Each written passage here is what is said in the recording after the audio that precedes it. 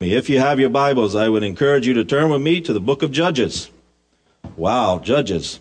Now I'm going to have a problem here. I grew up in a Pentecostal church, and I grew up and learned how to preach in a Pentecostal church. One thing they teach in a Pentecostal church is don't be still. I don't have much of a choice here tonight, do I?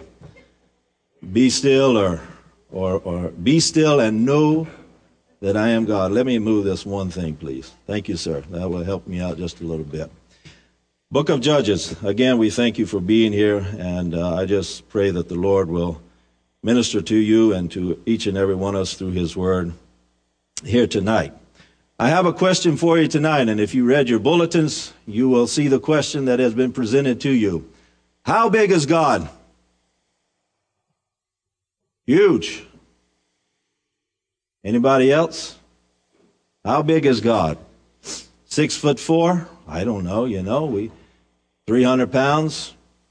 How big is God really to you? We are early tonight. We may beat the Methodists to Wendy's tonight, all right? So we need to get going with this. Lindsay's paying, so everybody Wendy's, okay? How big is God tonight? We sing about it, Brother Anthon. How many songs do we have? How great God is. How great is our God? Then sings my soul, my Savior God to thee. What's that? Immeasurable, yes. But we sing these songs, we lift our hearts, we lift our voices, and we sing hallelujah, praise the Lord. God is great, God is good, and all of these things that we lift our voices and saying how great and how big our God is. And then economic troubles come. How big is our God then? World economics. How many of you are sick of hearing about the world's economy? How big is our God when the world's economy goes down in the drains? How big is our God when the New York Stock Exchange fell, Brother Richard, some 5,000 points from over 12, 13,000 to below almost 6,000, more than that? How big was our God then? How big was our God when we got that phone call from the doctor that says, you have cancer, you have this, you have that? How big was our God when we learned of that loved one who had that massive heart attack? Do we still, how great is our God? Do we still shout it? That's the question I want to pose to you tonight, and I would like for you to dwell on tonight. So will you bow your heads? And as you bow your heads, let's go to the Lord in prayer. Do remember all of our prayer requests. I think you had a printout in your bulletins this morning, so we do want to remember each and every need that's before us tonight. Father, it's with great anticipation that we are here tonight to worship you, and to have this opportunity to come into the throne of grace and to lift up your wonderful name.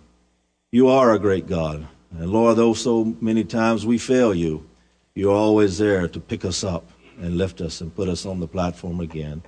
So tonight, as we look into your word, we just ask that you speak to our hearts, and Lord, that our faith and our hope will be encouraged through the reading of your word. Meet our needs that are before us tonight, Lord. You know the sick in body, you know the bereaved, and Father, we just ask that you meet each and every need that is in this assembly tonight, and we'll give you all the honor and praise. Everyone says, amen and amen. The book of Judges is the second book of history in our English Bibles. It derives its name just from what it says, judges. The judges were people that were called of God, and it's a collection of judges that had these writings, and so the book has been given the name just as it is presented, the book of Judges. Judges presents in detail a very painfully slow, try-by-try effort to complete the subjugation of Canaan and make the necessary transition to a completely new way of life.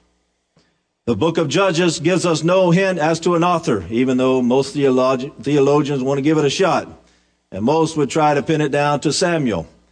But there is no definite author in the book of Judges, but that's when most theologians want to pin it down to Samuel. 400 years that we see, from 400 to 410 years that we see in this wonderful book of Judges. But there's a reoccurring theme over and over and over again that we read about in the book of Judges. We see judgment, we see repentance, and then we see deliverance. Then the cycle begins all over again. Judgment, repentance, and then deliverance. Judgment, repentance, and how many of you ever done a study on the book of Judges and read it?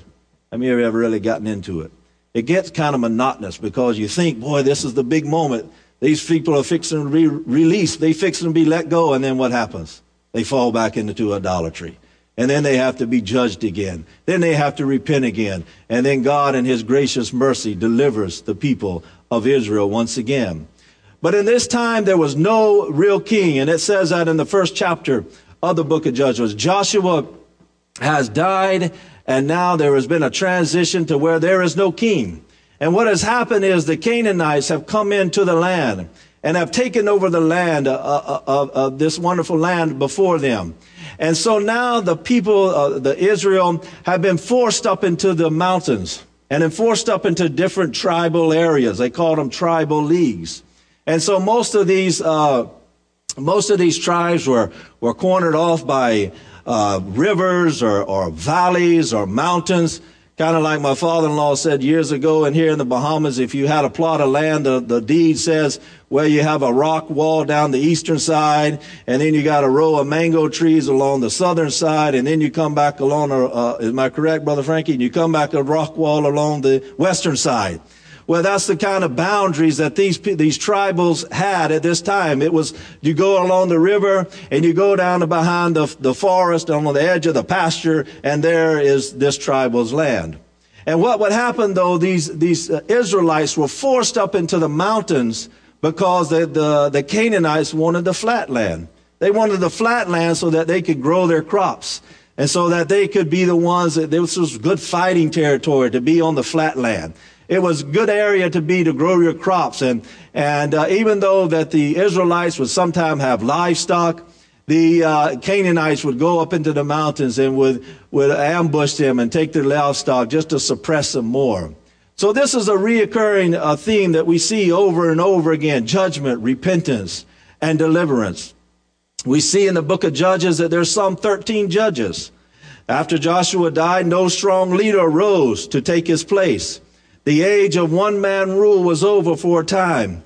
It was not practical when the tribes went in different directions. It wasn't a practical thing to have a one king because everyone was in different tribal territories. Now, our English word for judge has little connection with the leaders of this book and what they did. Our book means one who decides or who renders a verdict. It suggests a dignified figure in a black robe, sitting behind a big, large desk, with this big black robe. And I think in the Bahamas they wear the wig, don't they? The judges wear the wigs. And he has his gavel in his hand, and he gives his verdict, and he slams it down. Case closed. And then the judge goes on. That's what we think about when we think about a judge. But in this book here, in the book of Judges, the Hebrew term basically means a deliverer or a savior. Judges were those who ruled or set things right. When there was these disputes, they would come and they would rule and set things right. But they delivered people from their oppressors. They delivered wrong persons, especially those that were not strong enough to obtain justice on their own. Mostly the judges were civil and political leaders, but they were military champions especially. These were very gallant fighters.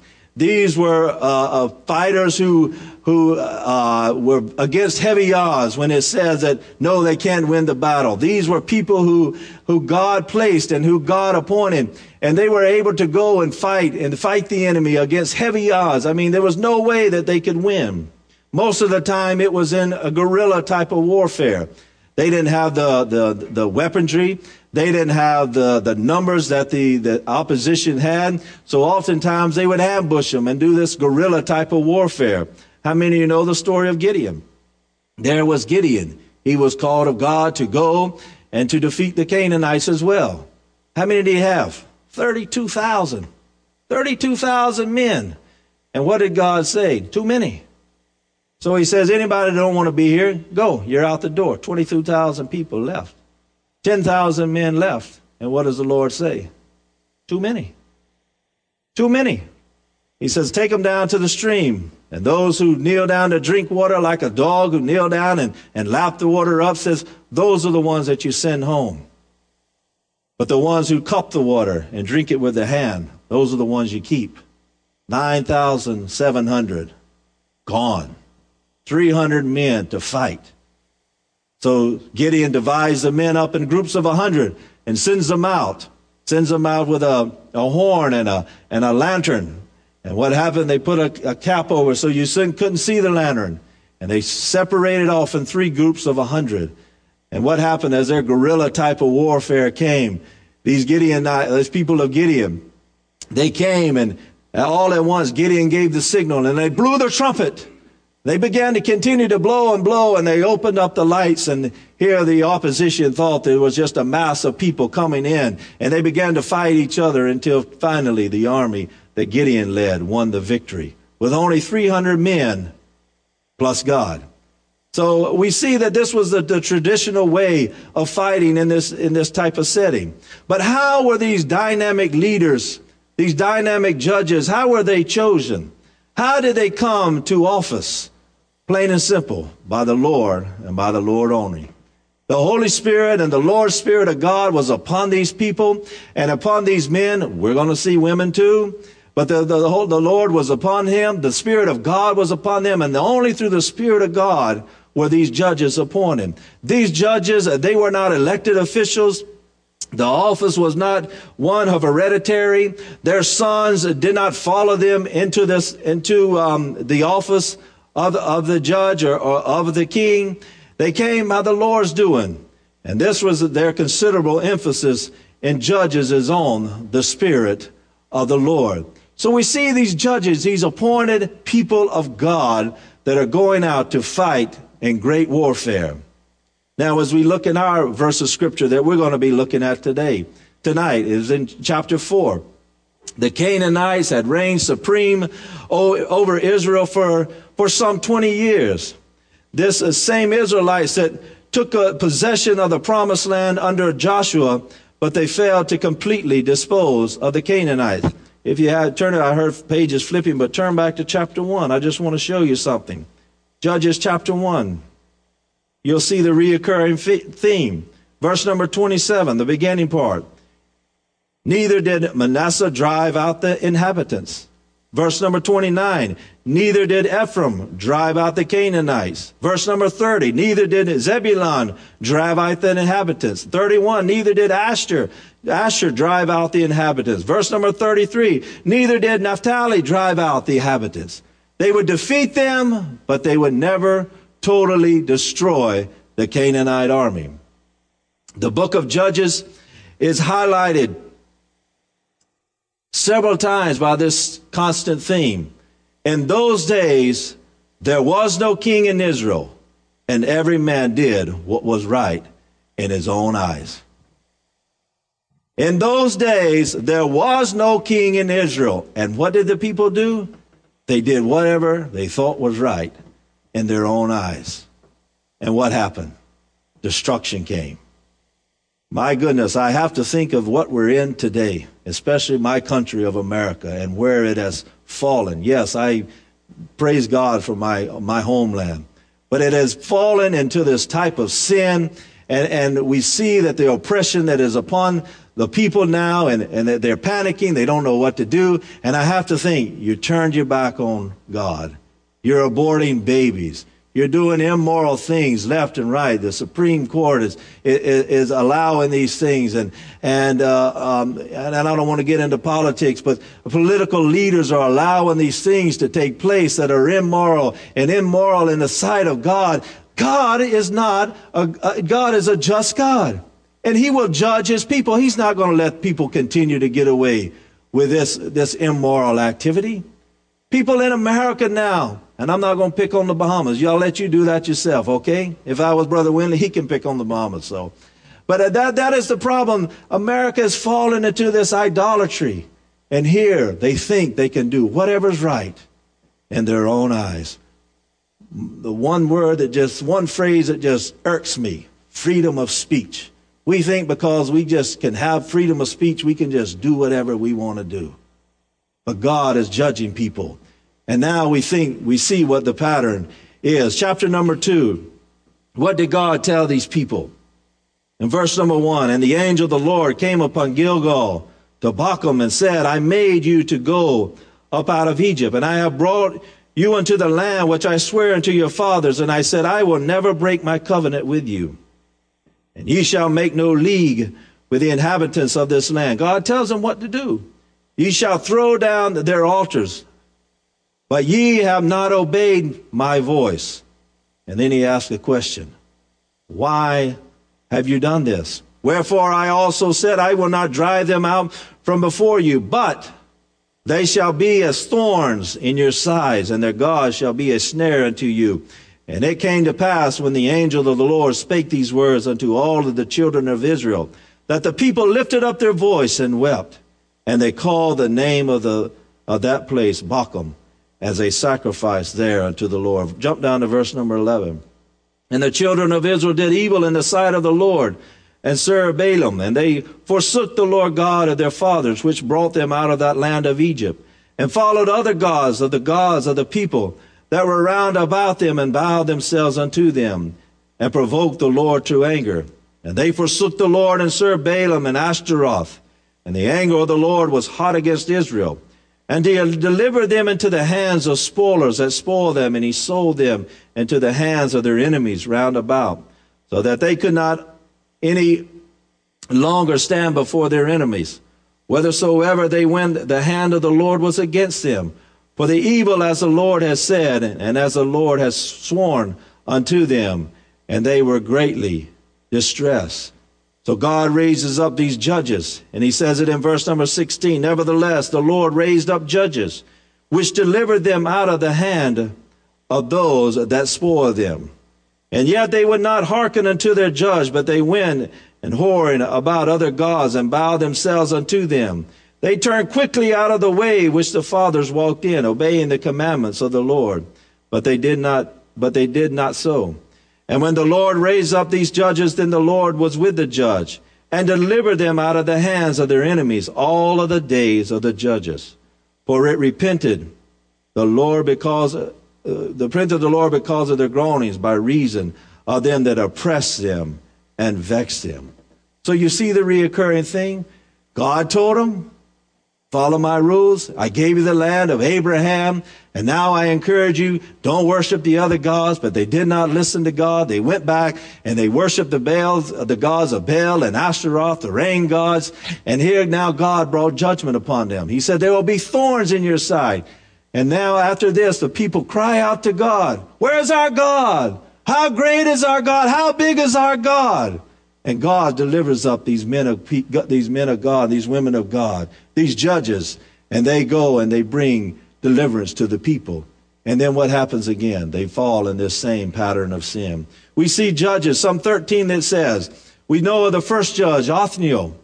He was the first judge. Also the judge Ehud. Ehud is a very interesting story. Ehud was, in that time, King Eglon was the king, and he was suppressing the people. He was taking all of their money. He was going and wiping out all of their crops. And here King Eglon was, he was running the show, and he was just wiping out the people, and the people cried out, where's our God? And so the God sends this judge, Ehud, to the rescue. And Ehud says, enough is enough. And so Ehud devises a plan. Now, most of you know most people are right-handed. My wife's left-handed. She's a little off, all right? But she's a left-handed one. Now, Ehud was a left-handed one also. So what would happen was, if somebody were to go in to see the king, they would have a weapon. They would most put it on their left side because they were a right-handed person. But they didn't know Ehud was a left-handed person. So he had this double-edged dagger that was about 18 inches long, and he strapped it to his left side. So if the guards checked him, most importantly, they would check this side. But Ehud had a plan, and he came and he says, tell King Eglon, I have an important message from God for him. And so King Eglon said, oh, well, it's from God. I got to hear this one. So he orders all of his people out. Get out of here. You're out of here. And he orders in the judge, Ehud. And he says, I have a message for you. Now, the Bible says that King Eglon was a very obese man. That's not the word the Bible uses, but it's the word I choose to use. He was a very obese man. And here Ehud, the judge, had this sword, and he says, I have a message from God for you. And he pulls out a sword, and he puts it in the heart of King Eglon, so far that the only thing that was sticking out was the handle was just embedded in the fat of King Eglon. And here, this one man, this one judge was able to go and defeat this army. How? He went out, he ran out the back, he shut the door, he locked the front door, the security came, they were looking to see what was wrong with King Eglon. They said he must have gone to the bathroom. That's what the Bible says. He's gone to relieve himself.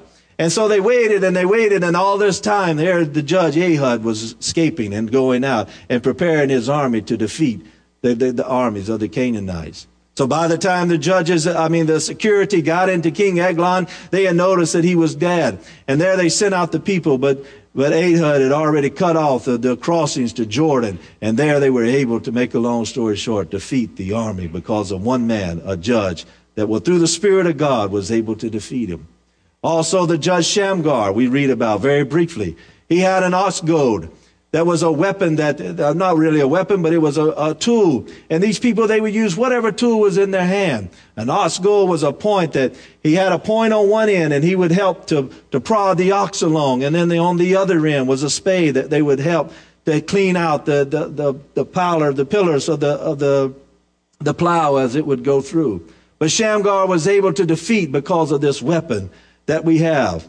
So we see over and over again, these judges would free the people through the Spirit of God as he led them. He would help them to free the people. And then the people would live for God until Ehud died. And then they would resort back to idolatry, to the worship of Baal, thinking that God would send Shamgar and he would relieve them. And they would fall back into this same idolatry. But the Israelites could never totally destroy the enemy. Each time they would resort back to their sinful ways of intermarriage, of worship of Baal, and adopted the customs of the culture.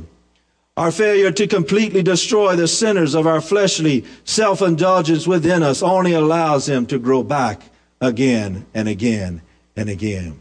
We want to kill that sin, that bondage in our life, but sometimes there's something within us. We just want to keep that little opening within us. We never really totally destroy it. How great is our God? Great enough to destroy anything that bonds us from worshiping our God and marvelously worshiping our triune God. God is that big. He's that able. We think that this is just a part of our life. So no, God is bigger than anything that we have, any troubles that we have. How big is our God? I want to share with you 3 points to show how big God is. First thing is, we need to have faith. If we have a great, big, wonderful God, we got to have faith that God is in control. We pick up our story in the 4th chapter now. We are now to the Canaanite, King Jabin. Jabin was harshly dominated Israel for some 20 years. And his right-handed man was Sisera, the captain of the army. Verse number 1, and the children of Israel again did evil, this is after Shamgar, and after Ehud, did evil in the sight of the Lord when Ehud was dead. And the Lord sold them into the hand of Jabin, king of Canaan, that reigned on Azor, the captain of whose host was Sisera, who dwelt in Ashtoreth and the Gentiles. And so these people, here was King Jabin, and he had his military man, is Sisera. But the wonderful thing that this army had, and the pride and joy, is the beginning of the Iron Age, as these men had 900 chariots that were just valiant fighting weapons. 900 of these iron chariots. These iron chariots were mostly a platform that stood on what I'm standing on now, and it was usually drawn by 2 horses. Sometimes one scripture said it was drawn by 10 horses. And they would have slots where they would put their spears and the other weaponry that they would use to fight. But these iron chariots were just a valuable piece of tool on the flat land. But they were no good up into the mountains. But on the flat land, these were just wonderful fighting tools. But we see that God has sent now Deborah, a prophetess. Lady, this is your night, all right? Verse number 4. And Deborah, a prophetess, the wife of Libidoth, She judged Israel at that time. This prophetess Deborah was led by the Spirit of God. She was a prophetess. She could foretell the future. God was giving her insight into the future. And here God has called this lady Deborah to come and be the judge. Deborah was a judge that she would gather by the date palm tree. And she would gather under this tree, and she would help the people, and she would help them in their disputes, and she would help the oppressors and help them and to finding some relief during their difficult times. But it's during these dark days of Israel that Deborah, the prophetess, she calls for Barak, and that's not Obama, and issues him this divine directive. And she tells him in verse number 6, and she sent and called Barak, the son of Abinon, out of Kadesh Naphtali, and said unto him, "Have not the Lord God of Israel commanded, saying, Go and draw toward the Mount Tabor, and take with thee 10,000 men of the children of Naphtali and of the children of Zebulun. And I will draw unto thee to the river Goshen Sisera, the captain of Jabin's army, with his chariots and his multitude, and I will deliver him into thy hands." And Barak said unto her, "If thou wilt go with me, then I will go.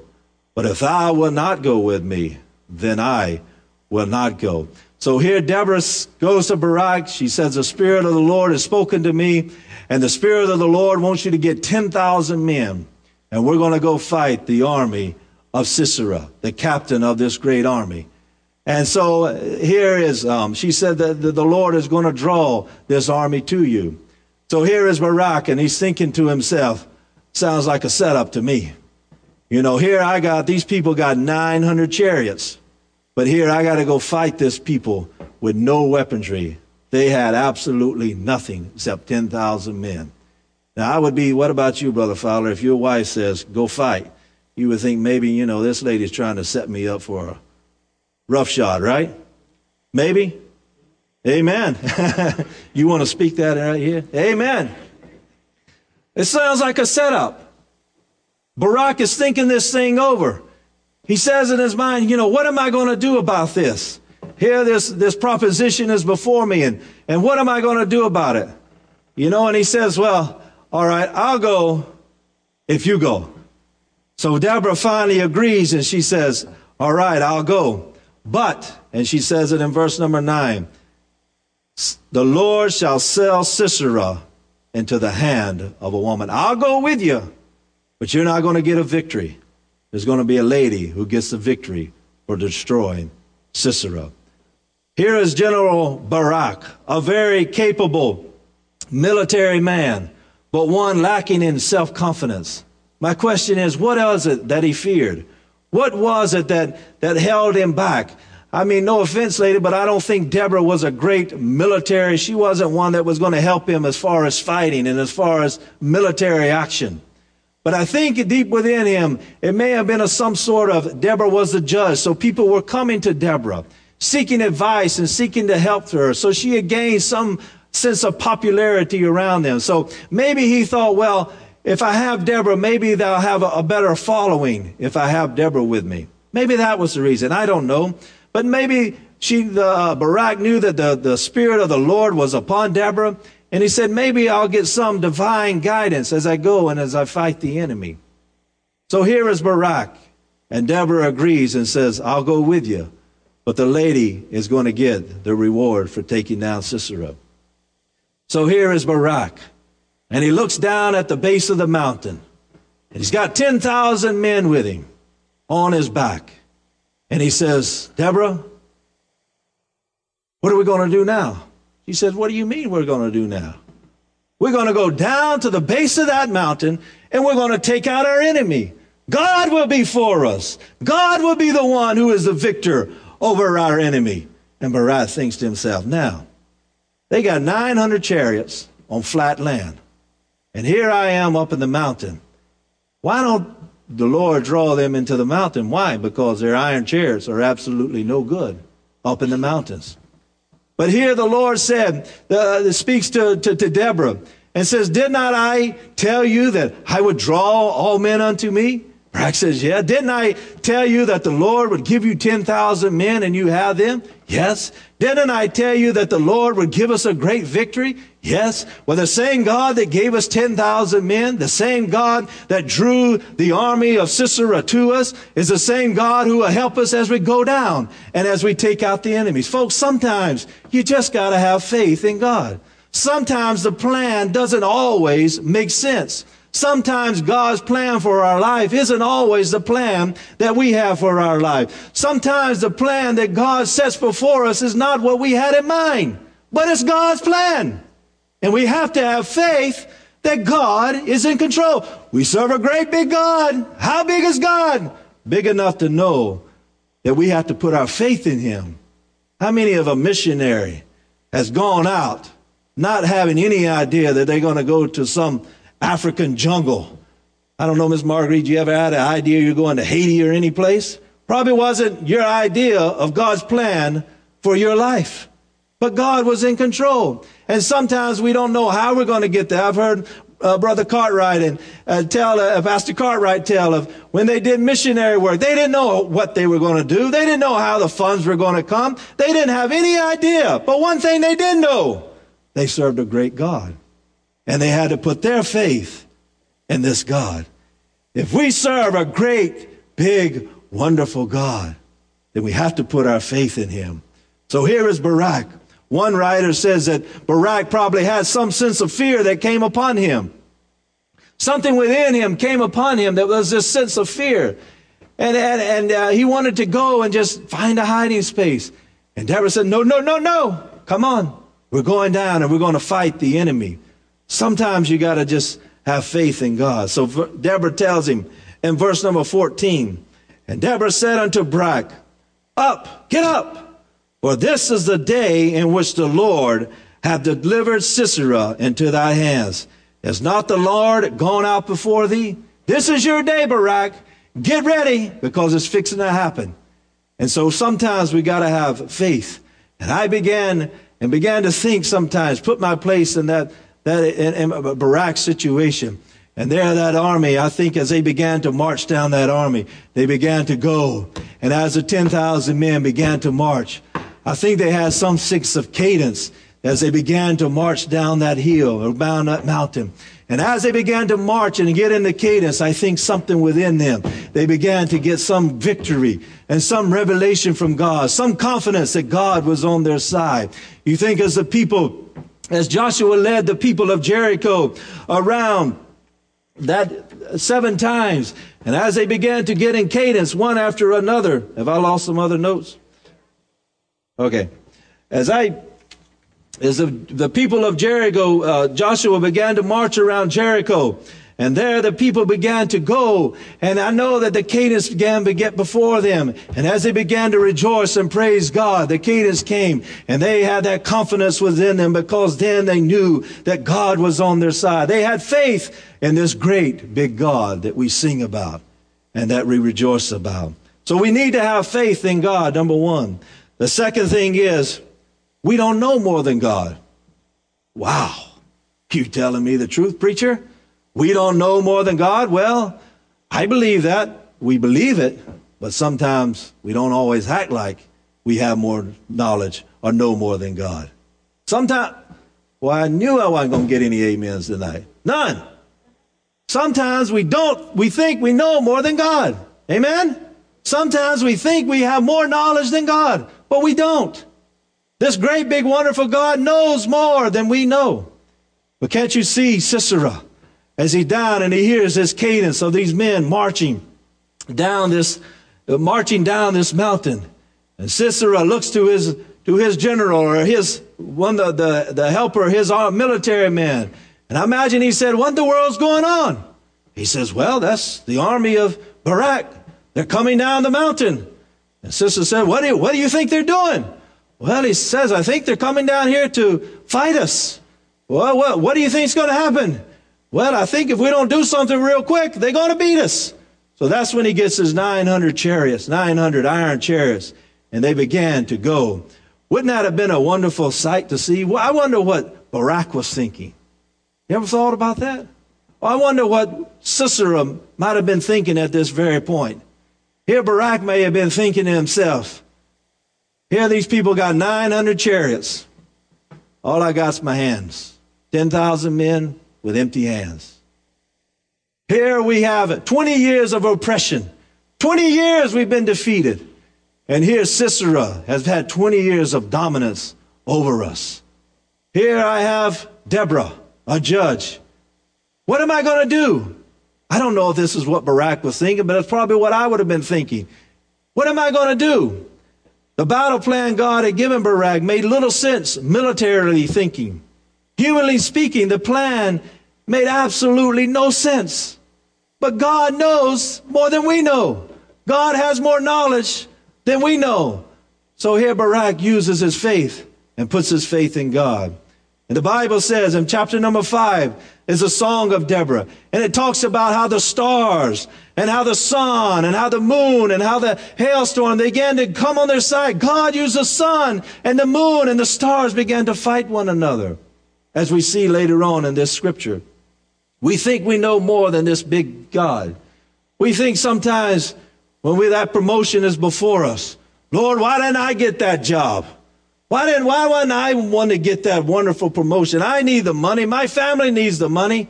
And we think we know more than God. God, you should have given me that job. And then we find out 6 months later, God's got an even better job for us. He knew all along there was a better job down the road. Terrence, when I was a minister like yourself, I must admit I was scouting all the ladies. Boy, which one's going to be a good preacher's wife? You know?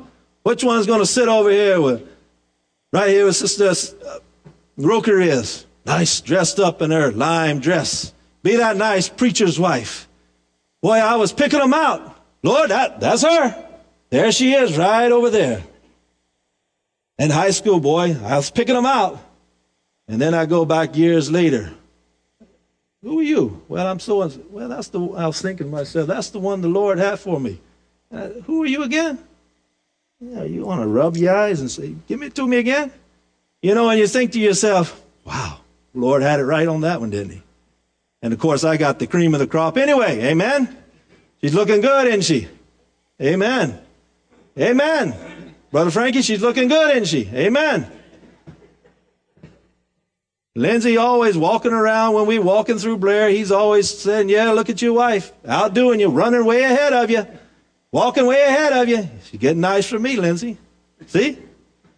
The cream of the crop, but the God had this. He knew more than I knew. I didn't know who the Lord had for me, but God knew all along. And I praise God for her every day. What a wonderful blessing she is to my life. God knows more than we know. But everything that could go wrong for this army went wrong for the Canaanites because the wisdom of God's plan was apparent. The whole army is before them, 10,000 men, and here the king of Sisera has 900 chariots, but Barak has God on his side, and God has a plan. Even though he has no weaponry, no military, all he has is 10,000 men with empty hands. And even though Sisera has 900 iron chariots, they have armor, they have spears, they had everything to fight. God knew more than the people of Barak knew. And God sent a great hailstorm. The Goshen River, they called it. But they said in the dry season, there was absolutely no river. It was just a dry pebble rock bed. And at this time, the river was absolutely dry. There was no river, no running water. But all of the sudden, the sun and the moon and the stars began to work together. And here God sent a great storm, a great torrent of rain, a great hailstorm. And here this Goshen River that was absolutely dry became just a mess, a big matter of muck. And these 900 iron chariots were absolutely of no use to the king and to the army of Sisera. God knew this though. And God knew that the army would be wiped out. And so here is the army of Sisera. Their iron chariots are no good. But here is Barak's army. And all that they have is their fist. And all that they have is to actually go and beat every one of the men that are before them. My son and I, Maverick now, he's almost 2. And we like to, get into that age of tussling and punching and stuff. And I'll tell him, I'll say, you want some of this? He say, I want some of this. And we begin to go. And so I imagine that's what the people of Iraq were saying. You want some of this? And they say, go, bring it on. And here God put the hand. There used to be a song said, put your hand in the hand of the man who steals the water. Well, that's what happened in this. They put their hand in the hand, and all they had was their fist, and they literally beat the army of Sisera to death. Everyone wiped out. Why? Because we serve a great God that knows more than we could ever know and have any knowledge of. That's the great, big, wonderful God that we serve. This is the God who can win victory over our lives. And finally, we see that we can't run and hide from God. This great, big, wonderful God. Many times we want to run and hide from God, but he's so big that we cannot hide from him. Here is the army of Sisera. The army is totally defeated. But there's one figure leaving, running farther and farther and farther. And Barak looks. He tries to make out this one man so they could go get him. And he says, I think it might be Sisera.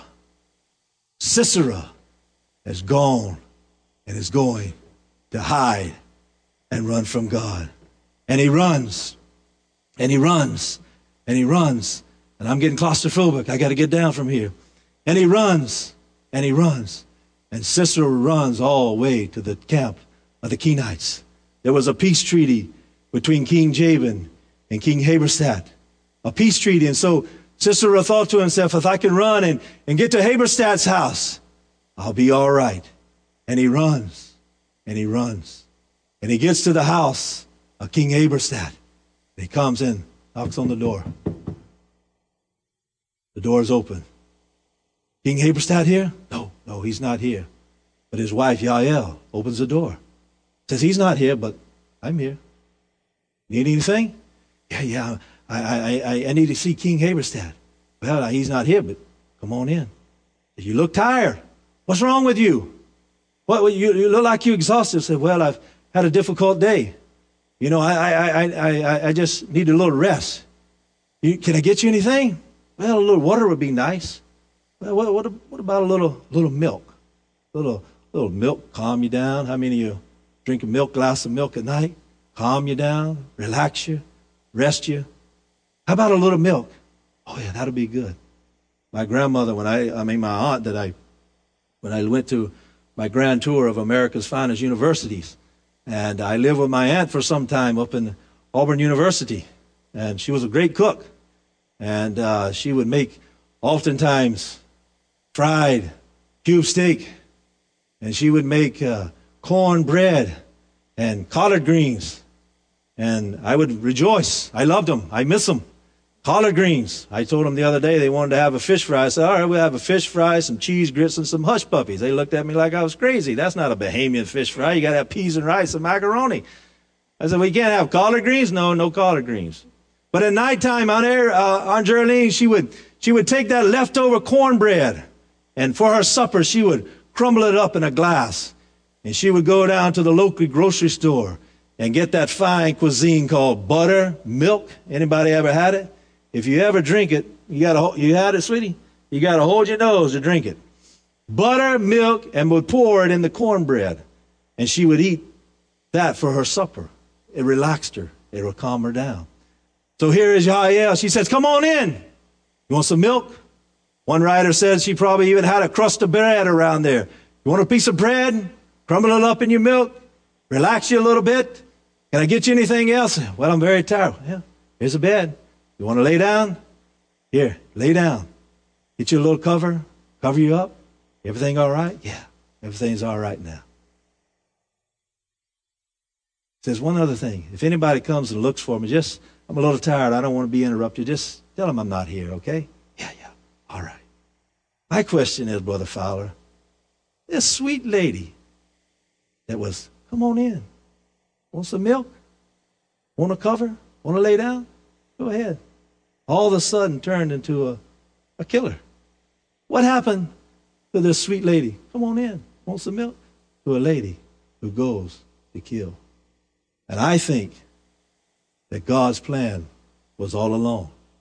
He was trying to run from God, but God had placed Yael in that house because Yael was for God. He tried to run from God, but he couldn't hide from God. This great, big, wonderful God. Oh, Lord, if I could just go over here. Lord, you want me to do that? No, I'll just duck away over here. And we try to run from God and hide from God and run and run and run. But folks, we cannot run from this great, big, wonderful God. So many of us forget what God has done for us. So many of us forget what blessing God has done for us. The people of Israel over and over and over again forgot what God had done. And they would fall back into this time of suppression. And God would just bring them out. And they would forget it again. And I think when the people of Israel, after 20 years of suppression, when they called out to God was when God sent 10,000 military men. When they looked back to God was when God gave them General Barak and Deborah. When they looked back to God and turned back to God was when God had sent and brought the army of Sisera to them. When they looked back to God is when God had the plan to bring the great hailstorm before them. When they looked back to God is when God had the plan to place Yael and not Haberstad in that house at that time. Because God had a plan and the people of Israel looked back to God. And when they looked back to God, God came and delivered them people. Folks, we got to have faith in God. We don't know more than God. And folks, we got to know we cannot run and hide from God. And folks, one day, the tent peg, what happened to Sisera? Most of you want to know. Well, as there was Sisera laying in that bed, and all of a sudden, this Yael took a wooden peg, tent peg, and an iron stone, a hammer, and here she reared back. And folks, you got to carry this all the way through, all right? She didn't just go up and just place it on his head and, tap it in. Here, the Yael, the lady's job was that of setting up the tent. So Yael had done this before. Yael had experience in driving tents and driving tent stakes into the ground. Yael knew what she was doing. But you take your hammer and you place that nail, Brother Winley, and you tap, tap, tap, tap, and then you hit it in without hitting your finger, right? Well, here, Yael, she didn't have that opportunity. She couldn't go and place the stake on the temple of Sisera. But here she had to suspend it in midair.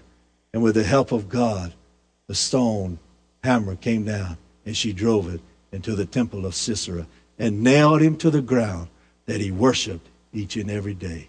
He wouldn't worship God, but so she nailed him to the ground that he worshiped each and every day. And folks, I know beyond a shadow of a doubt, one day our great, big, wonderful God is going to take a tent peg and he's going to find old Satan and he's going to rear back and suspend it through midair and he's going to drive the tent stake right through the temple of Satan and drive him into the lake of fire forever and forever. That's the great, big, wonderful God that we serve. Folks, you can sing it. You can shout it. You can rejoice with confidence that we do serve a great, big, wonderful God. Can you say amen tonight? If you love the Lord tonight, will you stand with me as we close? It's not by our might. It's not by our power. But it's by the Spirit of the Lord that we can go and have victory through our risen Savior tonight. Father, it is my joy to be here tonight and to share what you have placed on my heart, Lord. And Father, I ask that one that was here tonight that has been fighting, has been battling something within them, Lord. Maybe they have been questioning, where is this great, big, wonderful God? Where is this God that has always been there for us? Where is this God who's a great victor over hell, death, and the grave? Where is this great big God? He's here, right here tonight, folks. He's right here in our midst, and he can meet each and every need that you have tonight. Nothing is too big for God. No need is too small for God. He loves the just and the unjust, and God is able to deliver us tonight. But we got to have faith in him. We got to have confidence in him. We can't hide and run from him, folks. We got to put our faith in him tonight. And when we turn back to God, when America turns back, when the Bahamas turns back to God, then will God deliver his people. And then will God bring deliverance and victory through this saving grace. Father, I pray tonight for each and every need that is before us tonight, whether sick or financial or physical, Lord, whether it's their jobs, whatever the need is, Lord, you're a great God and you can solve them all, Father. And we right now, with the body of Christ, agree together, touching anything that it shall be done, Father. And with our hands extended tonight, we ask that you meet each and every need by your power. And Father, we just thank you again. Go with us tonight as we depart our ways. In your name we pray. Everyone says, amen. God bless you. I hope you have a blessed night.